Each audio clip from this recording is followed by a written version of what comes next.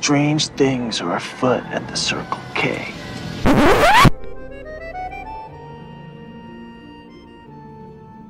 If I spoke about it, if I did, what would I tell you? I wonder. Would I tell you about the time? It happened a long time ago, it seems, in the last days of a fair prince's reign. Or would I tell you about the place? A small city near the coast, but far from everything else. Or, I don't know, would I tell you about her? The princess without voice.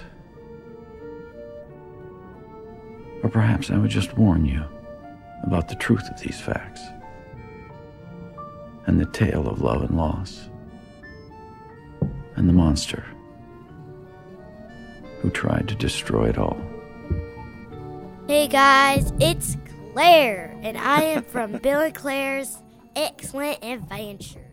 Yes, I am still with the cowboy thing from last week. I think the cowboy thing is just fine. I don't have any major problem with it. I just don't want you to attach it. You don't talk until I say you can talk. Oh my God. You've created a monster. My name is first on the billing, just FYI. I don't know if you've noticed that. It's Bill and Claire. Yeah, you couldn't have made this podcast without me. Oh man, we're doing accents. All right, go ahead. Anyways, now you can talk, Bill. Hey, everybody. Since you've stated so clearly that your name is Bill, so I'm gonna call you Bill from now on. No, you can carry on with Dad. I think Dad'll be just fine. Hey, Mom. Hey, Claire. I was supposed to say, hey, podcast. Oh. Hey, podcast listeners. Anyways, we're here for Shape of Water, if I haven't already said that. You have not. Okay, Shape of Water. You have a picture of that in your bedroom. I do have a picture of that in my bedroom. In fact, I'll throw up a picture of that and a link to the artist that made it because it's pretty great. It's a picture of Eliza and Fishman in getting into the bathtub that's in her apartment. It's pretty great. I love it. What's the creature's name in this? Is it Gilman or Fishman? I was literally about to ask you if they call him Gilman. I'm looking up the cast on Wikipedia right now. Amphibian Man is his name. Amphibian Man? Yeah. Oh, she never calls him that. No, she doesn't. Yeah. She doesn't call him anything. That's true. And everybody else refers to him, I think, as the creature. Creature from the Black Lagoon. Why? Yeah, so speaking of the creature from the Black Lagoon, the reason that we decided to call an audible and watch The Shape of Water instead of moving on to our Alfred Hitchcock deep dive was because we really, I think, enjoyed watching Creature from a Black Lagoon. And so we're watching an updated version called The Shape of Water. Yeah. And The Shape of Water, Claire, is a pretty big deal. Guillermo del Toro, who's made a bunch of fantasy movies, definitely designed this to be a riff on Creature from the Black Lagoon. But this movie was a huge success as far as awards go. It was nominated for more than 10 Oscar categories, which is a regular yearly award system that a group of all the people who work in the film industry get together and they vote on who should win or be recognized for the best in their particular work category for that year. And it won for 4 Oscars. It won for Best Production Design, Best Original Score, and then Best Director and Best Picture. So it was a big crowd favorite. But, you know, that's what the critics thought, and that's what Guillermo del Toro's peers thought. I mean, I love the movie, but Claire, what did you think of this, just the movie watching experience overall? What did you think of The Shape of Water? Yeah, a lot of nude parts in this. There were a lot of nude parts in this. In fact, there were way more nude parts than I remembered. I was shocked. I completely forgot. My eyes. Okay, can I just point out that I remembered all of the nude scenes? And so when you were like, hey, we should show Claire Shape of Water, I was like, wow, that's progressive of you. Okay. But Claire, in one of them, you covered your own eyes to avoid watching. Which was the scene for that? Which one did you cover your own eyes over? That was the one where he was like touching her collar, and then she came back. And then she took off her nightrobe and I just closed my eyes. Oh, when they were in the bathroom and they filled it with water? No, before that. Oh, when she got in the shower with him. The first time that she gets in, and there's a brief moment of full frontal nudity for her. Yeah. I had completely forgotten that there was the sex scene with Michael Shannon in that movie. Yeah, and that is a seriously creepy scene. Oh, so gross. So gross. Did not care for it. I didn't really mind her doing her unbuttoning her shirt and then he touches her. Sure. But I really hated the next part. Yeah, it was super Well, if gross. it's any consolation, so did everyone else watching. That scene is designed to be, usually when they show sex in a movie, it's supposed to be sexy and it's supposed to make you, be like, oh, it's so romantic, or, wow, this is really exciting. I'm glad that they're finally hooking up. It's an or expression whatever. of love in some way, whether it's a short period of love, a brief period of love, a deep emotional connection.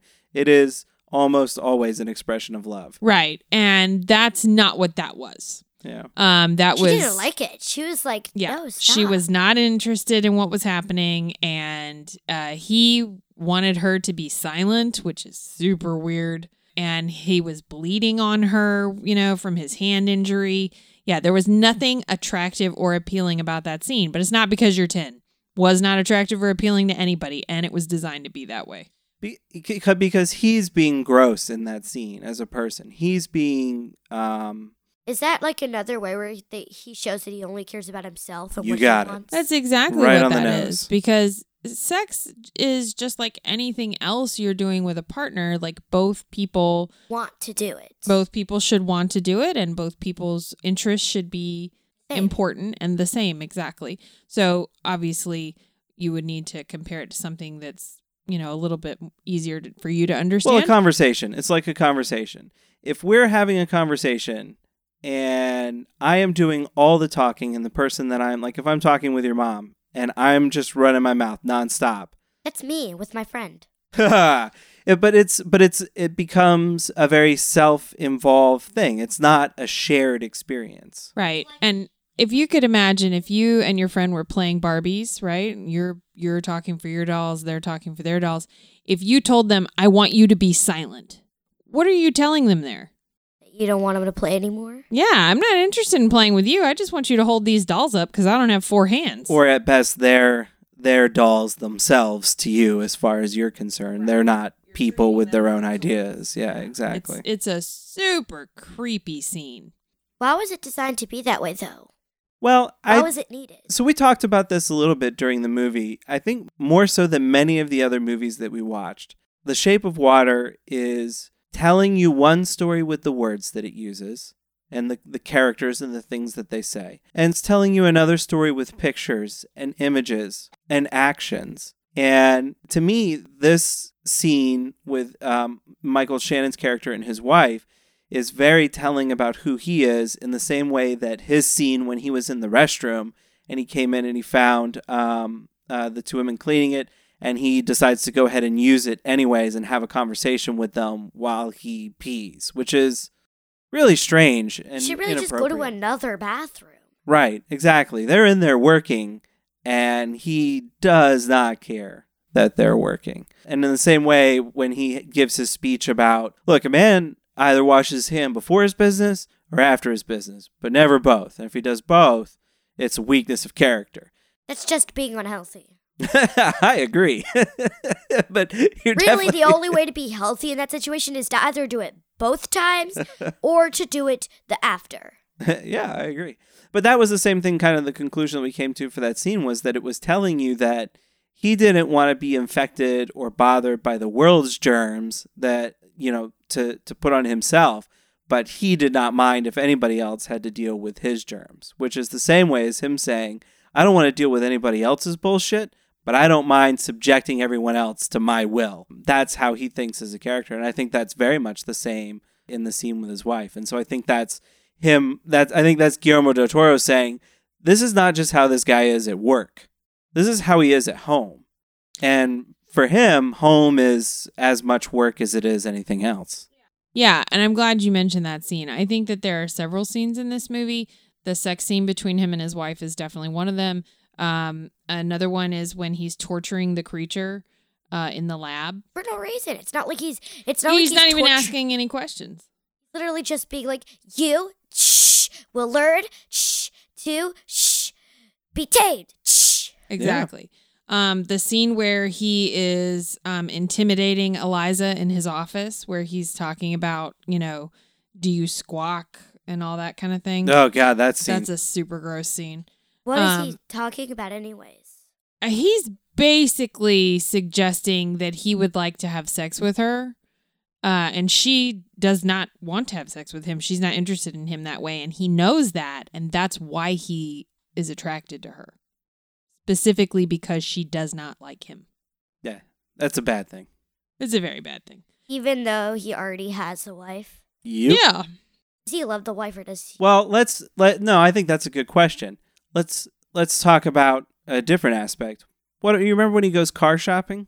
He goes to the place where they sell all the cars, right? Well, yeah, and he's like, the businessman is just talking out, and he's like, it shows everybody that you're a man of business. And he's like, oh, I don't like the color of that car. And he's like, though, it'll make you look like a businessman, a very classified one. And then he ends up buying it for no reason.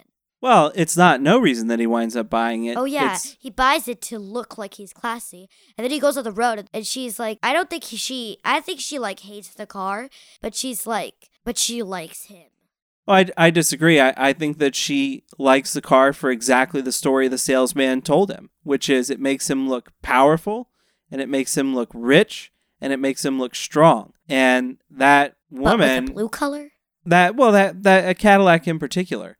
But that's the myth that he's selling in the car dealership. That's the myth that Michael Shannon's character wants to buy into. He wants that respect and that class, even if he just pays his way into it. And on the road, the woman validates that. She's attracted to his power and his status. He also paid $145 for a Cadillac. Cars are way more expensive now. Yeah, I mean, they don't really say the year for this movie, but they say it's in the tail end of a good prince's reign. So I think it's in the 60s, before JFK is assassinated, is when this movie's supposed to take place. But I'm not 100% sure if that's accurate. Who's JFK? John F. Kennedy was a president of the United States who was assassinated in 1963. I was thinking late 50s for two reasons. Number one, every time they show a television, the programs that are running on the TV are very famous black and whites from the 50s. And then secondly, I didn't think this the first time I watched it, but tonight watching it, I got the distinct impression that Del Toro was designing basically a sequel to Creature. Oh, I think so too. Sure, yeah. The scientists escape at the end of the film, and then, they come back with more weapons and kind of what we were talking about last week. And this creature can regenerate. So even though we thought he was dead at the end of the first film, he's not. And they capture him. Michael Shannon's character says that they found him in the Amazon River Valley and that they extracted him and brought him up from there. So costume's different. That's all. Yeah. Right. So if Creature was, what did we say, 54? Yes. Yeah. So I was thinking that this movie was like 55, 56-ish. Yeah. Well, okay. But I guess either way, what they're really getting at with Michael Shannon's character is not just him, I think, as a person, but the idea of what the American dream is. Because that's what he's chasing, right? He's chasing the American dream. He's a representative of America and all the things that it's going for, at least as far as Guillermo del Toro is arguing for this particular movie. And it's very consumer-oriented and look-oriented and about being good and wholesome, which is why Eliza's friend who lives across from him, his job is to sell big products, big multinational corporation products by painting these down-home images of men with their wives and children having this brand of food. If you have this brand of food, this is what you look like to your neighbors, and this is what matters. Well, and the general's speech is particularly telling, I think, because Michael Shannon says, I'm a decent man. And the general says, do you know why we sell decency, why we export decency? Because we have no use for it. And I think we there is referencing the American government. And his mention of selling decency has to do with this is why we're telling the public that you should be wholesome and, have this sort of idyllic life that kind of resembles a Rembrandt painting. Because everything the government is doing is the opposite of that. I don't think so, because there are multiple sequels in the same DVD to that movie. So it must have come out after that. Yeah. Because they say that multiple scientists died before they got to that point. No, that's true. That's a good point. And I don't know. I mean, I think so much as sort of what the year of this movie winds up being is, it doesn't matter exactly what year it is. It's kind of the age range to put it in a particular perspective. Because this was, in the 50s and 60s, America had just won World War II. It was the only economy in the entire globe that was still functioning after the end of World War II. And we were an economic powerhouse. Everybody was getting rich. Everybody was having jobs, and it was a really productive, lucrative time to be alive. But that came with kind of an image. And so Richard Jenkins plays Giles. Did you notice, Claire, that Giles is not straight, that he's attracted to men? He is. Mm-hmm. Do you remember when he was going to that diner all the time? And he was buying that pie and having a conversation with the guy who worked the counter? He was attracted to the guy who worked the counter. And when he revealed his attraction to the guy who worked the counter, that guy threw him out and said, "You got to go." That was, remember you asked me to repeat that line where he says this is a family establishment? The implication there is that being gay is somehow perverse and therefore not family friendly, which was a very pervasive attitude in that time period. We obviously know that's not true. Yeah, because in Modern Family, one of the families is a gay family. Yeah. You have a daughter that they adopted, and then 2 men who married.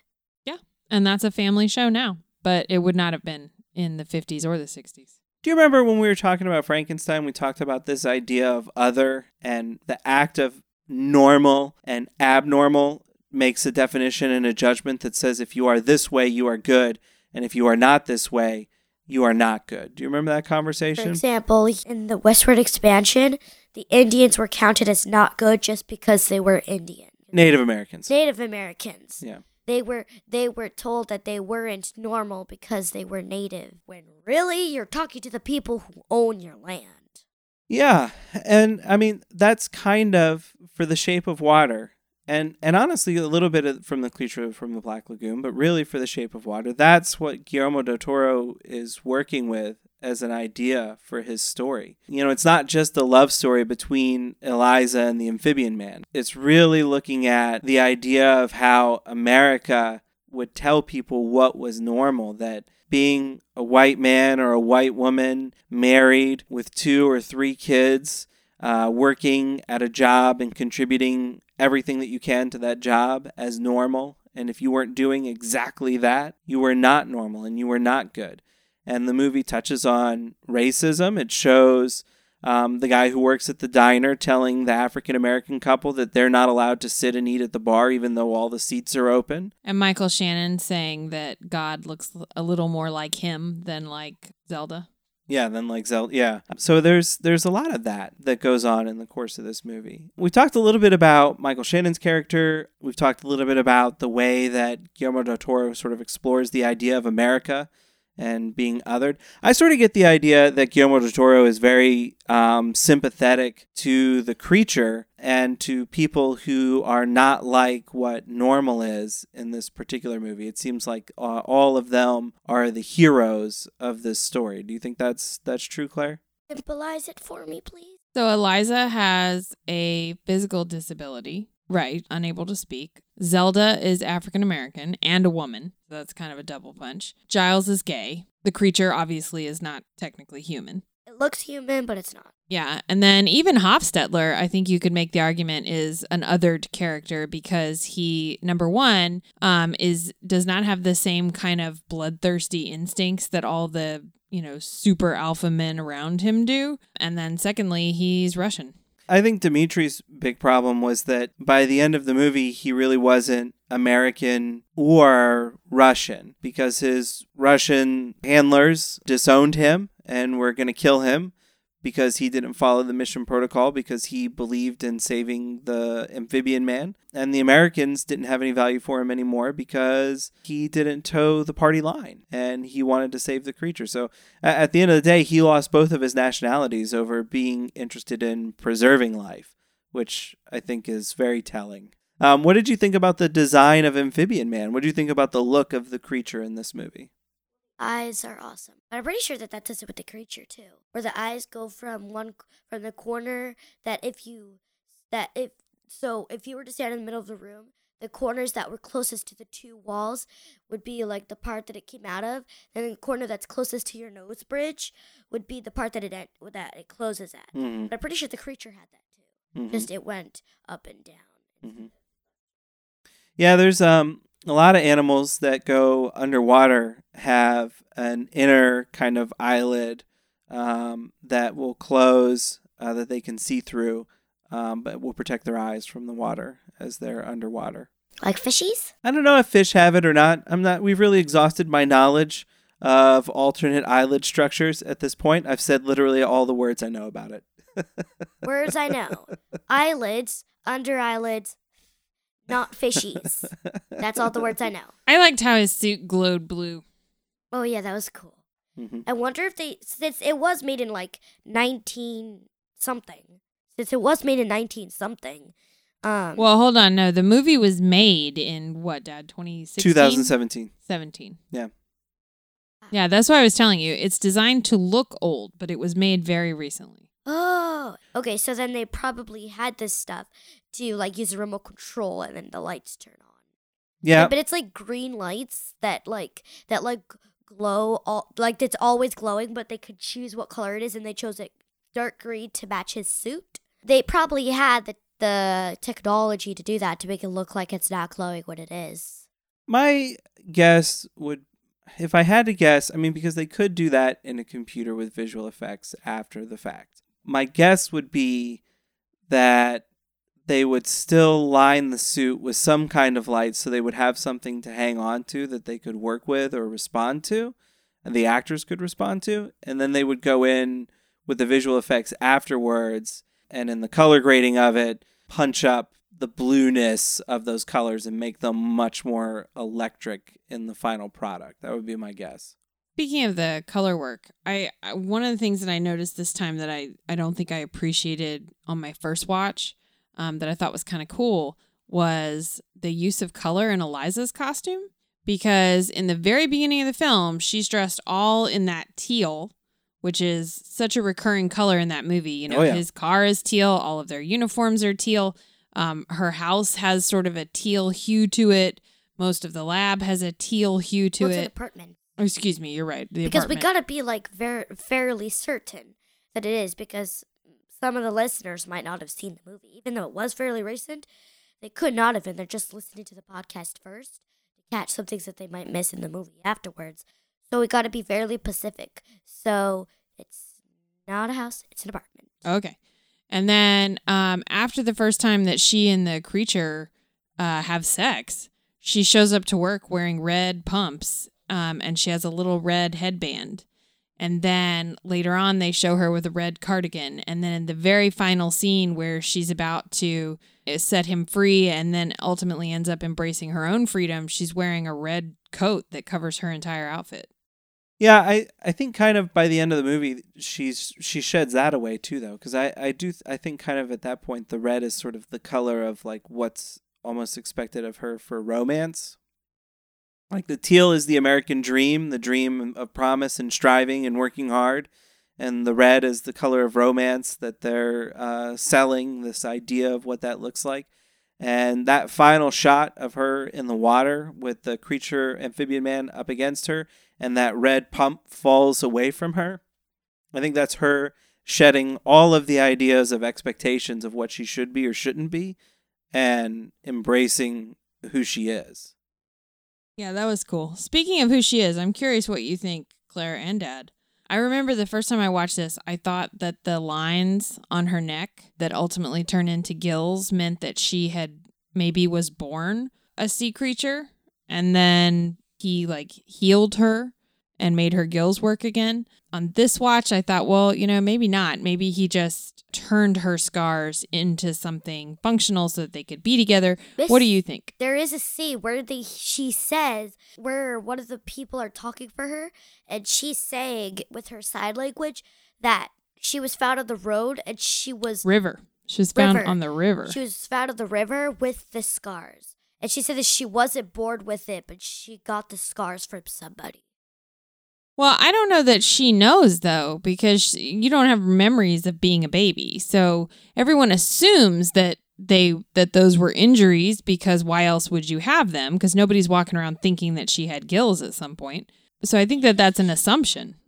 Maybe that's why she's left by a river, because she hadn't turned into a full sea creature yet, and her parents weren't gonna couldn't take her back until she had turned into... Oh, that is an interesting thought, and not one I had thought of. So she isn't like the child of sea creatures. She's born to human. She has some kind of genetic mutation that gives her gills, or maybe something that's approaching gills. And because she's different, they dump her on the side of the river. No, not what you're saying. One of the family members of her is a sea creature. Oh, okay. And then and then her mother is also, her family is a sea creature, but she was a human, and her gills didn't work properly, so they couldn't leave her in the water. They set her on the road, but probably to sleep, because I'm pretty sure that she was found in a sleeping thing, and then they took her away.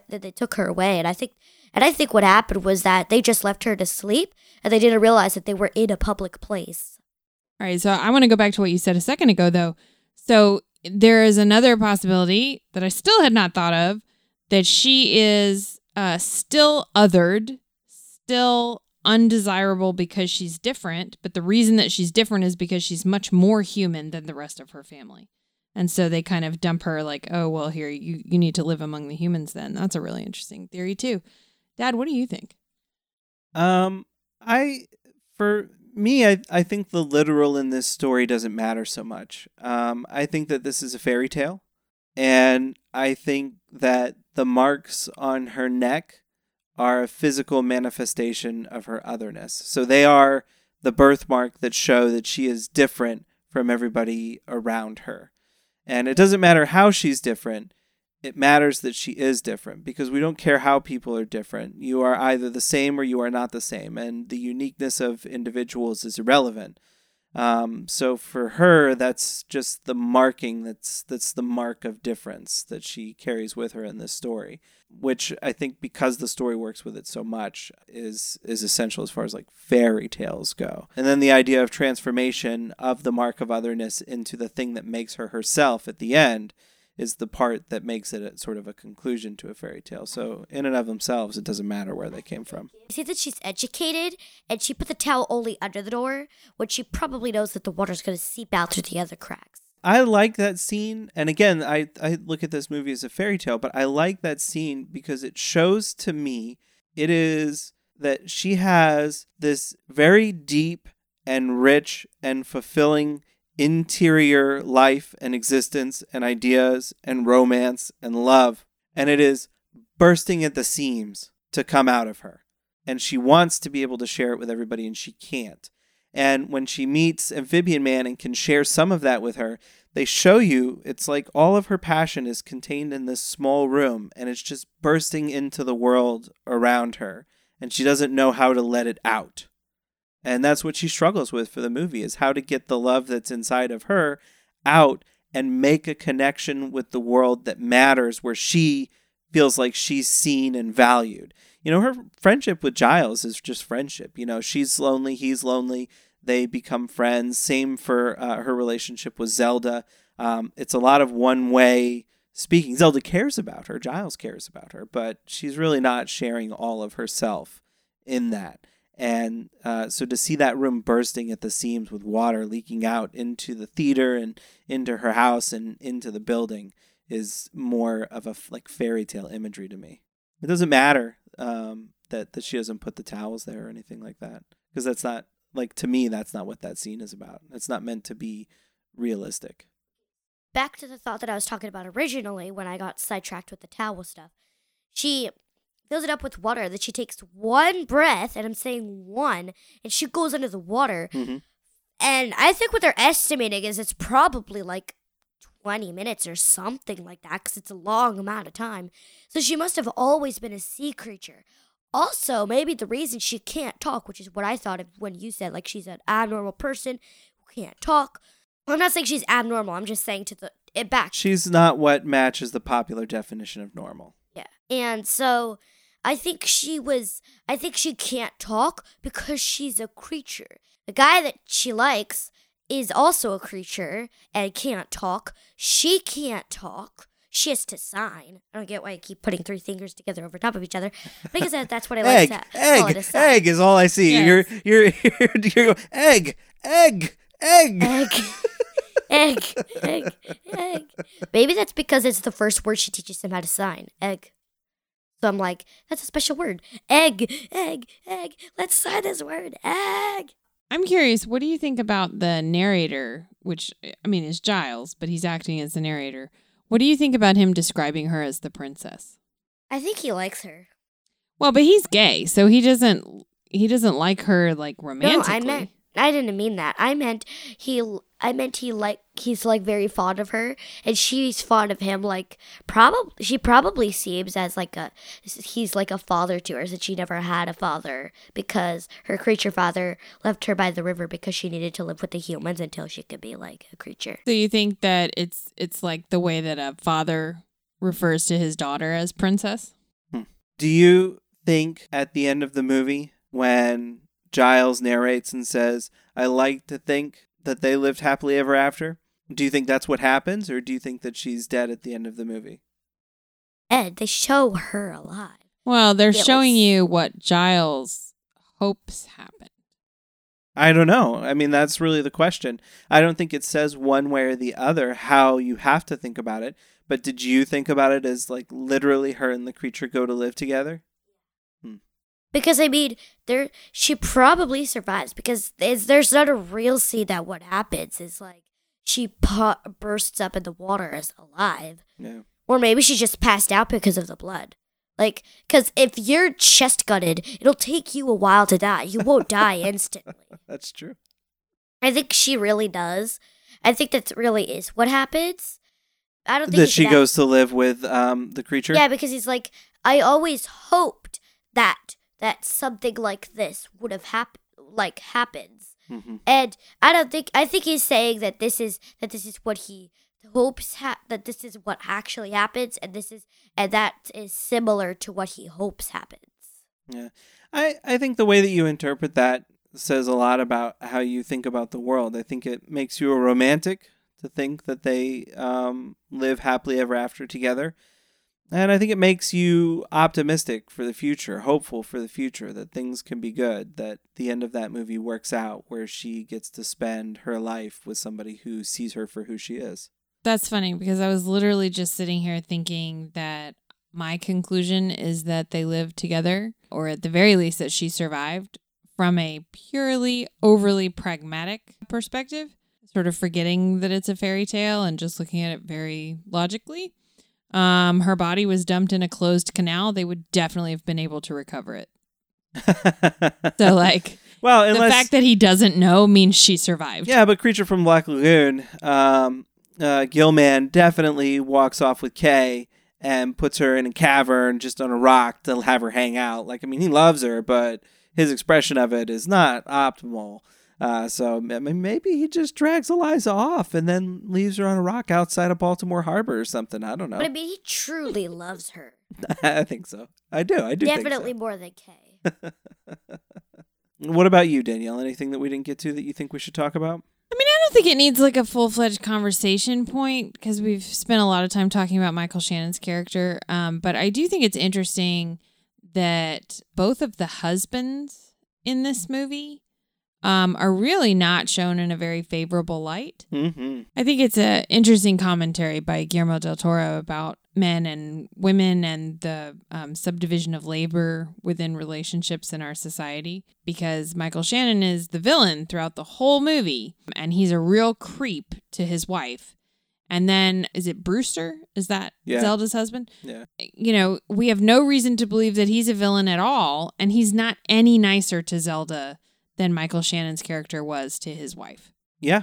Yeah, I agree with that. What was the thing that he said when she was finished, when he was like, "You won't call that telephone"? He tells her straight up that she is not allowed to warn her friend. And she's like, yeah, I do what I want. And then she says something along the lines of, "You can't be bothered to talk and now you won't shut up." Because if you've paid attention to her sort of monologue as she's talking to Eliza throughout a lot of the movie, a lot of her complaints about her home life center around the fact that her husband ignores her. He doesn't talk to her. He doesn't engage with her. He expects her to wait on him. He expects her to cook for him. She works all night, comes home, and then has to make him breakfast. And he never says thank you, and he never has any conversation with her. So he couldn't be bothered to talk to her in any way that would make her feel good about herself or her life. But when he has an opportunity to stand up for her, he chooses instead to throw her and her friend under the bus. I wouldn't characterize it as throw her and her friend under the bus. I would characterize it as throw her friend under the bus to protect the both of them from a negative outcome. Yeah, but I don't know. I'm taking this from a you're with me or you're against me standpoint. I'm not saying he's a good guy, because he says, "Don't hurt my wife. Go get the mute woman who actually took her. Took the creature, I mean." So I think he gets his wife out of it. I think the movie kind of fumbles a little bit in its exploration of that relationship, because I think you could read that also as he has some concern, but he also does not know how to express his feelings or his interaction with his wife. I mean, there's communication barriers everywhere in this movie. And there's a lot of expectation for people to couple up. That's what they're selling, the idea of marriage and family values. And I think it's as true then as it is now that, men are not groomed to share their feelings and share emotions and share their lives with somebody. They're groomed to provide. And I wonder if there's not some commentary going on with that. I don't know that it's great, because I think there's not enough of it there.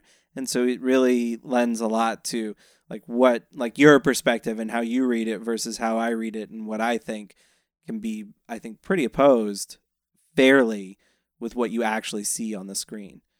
The only thing that bummed me out was that he is like, "Zelda, go get the door." And I'm like, I will never answer the door in this house. But it's not because I'm lazy. It's because I'm terrified of strangers. Literally have a shirt that says, "I shake hands, not ginger martini." Nope, other way say around. Ginger martinis, not hands. Of course, you're somewhat afraid of strangers because you're afraid of their germs. Yeah, accurate. But no, the man I is just lazy. He's like, "Go get the door for me." At the very least, it definitely clearly demonstrates the unfair power balance between men and women, especially in that era. Because, even with him not being able to express his desire to interact with his wife or express correctly his desire to protect his wife's interests, it definitely plays out in a way that is like, I say what happens and the decision is made. It's like that dude from The Mandalorian, Nick Nolte's character, whatever his name is. I have spoken.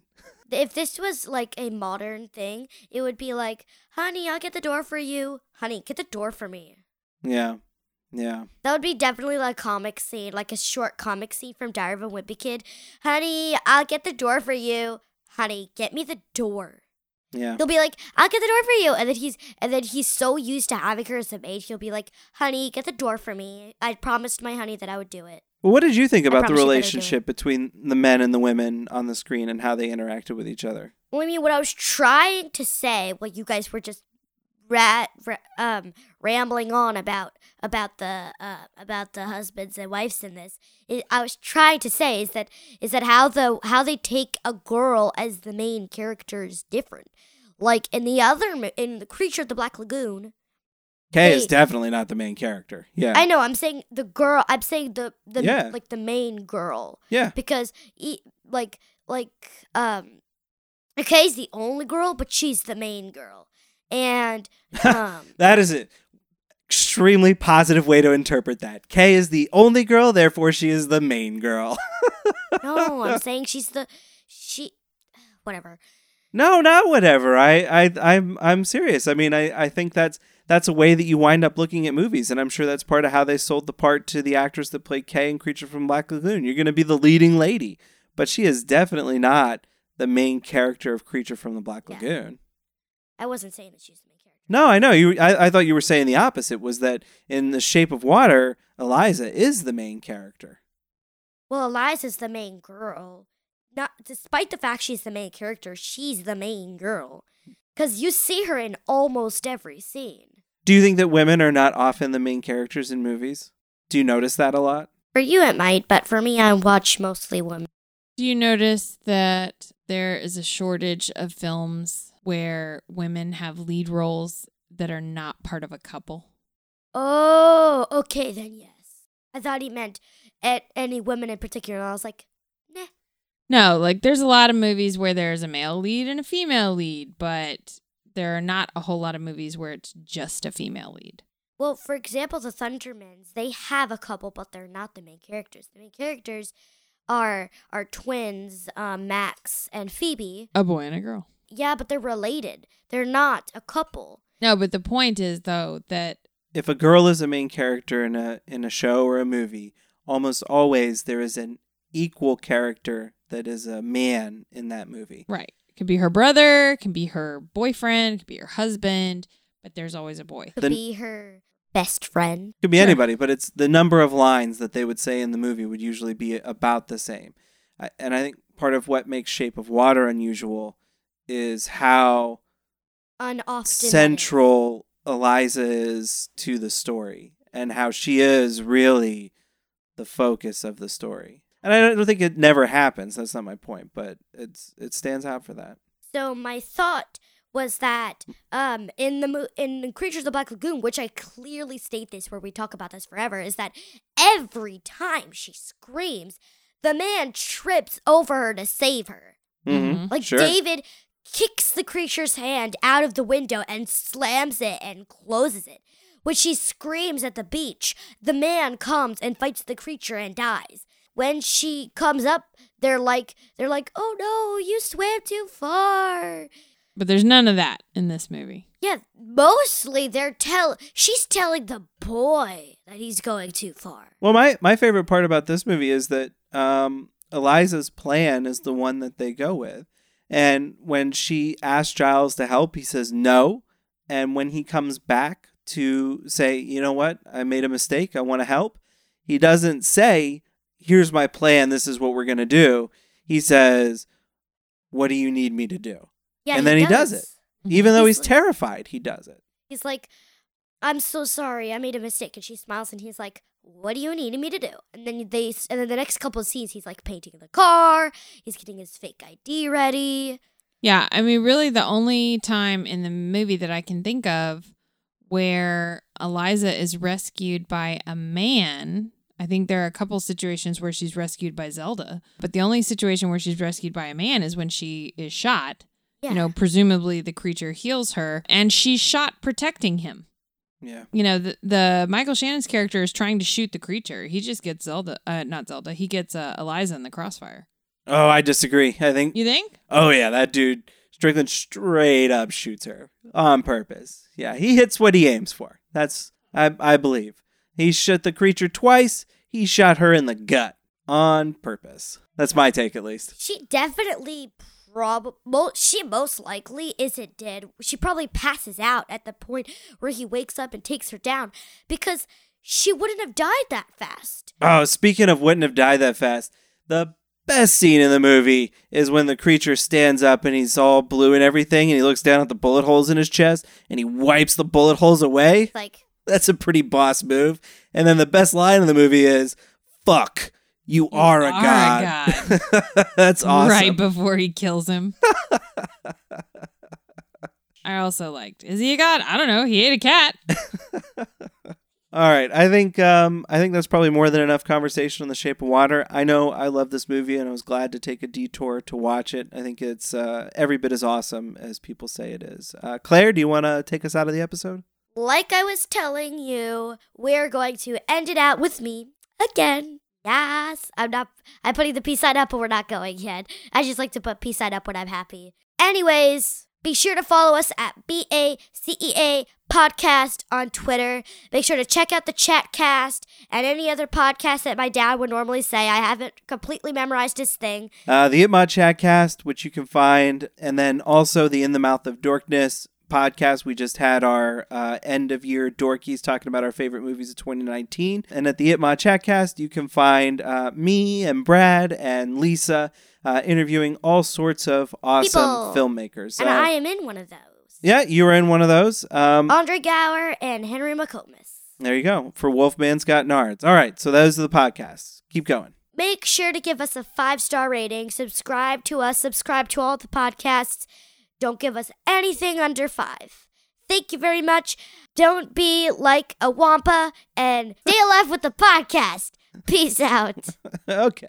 Don't cheat on us.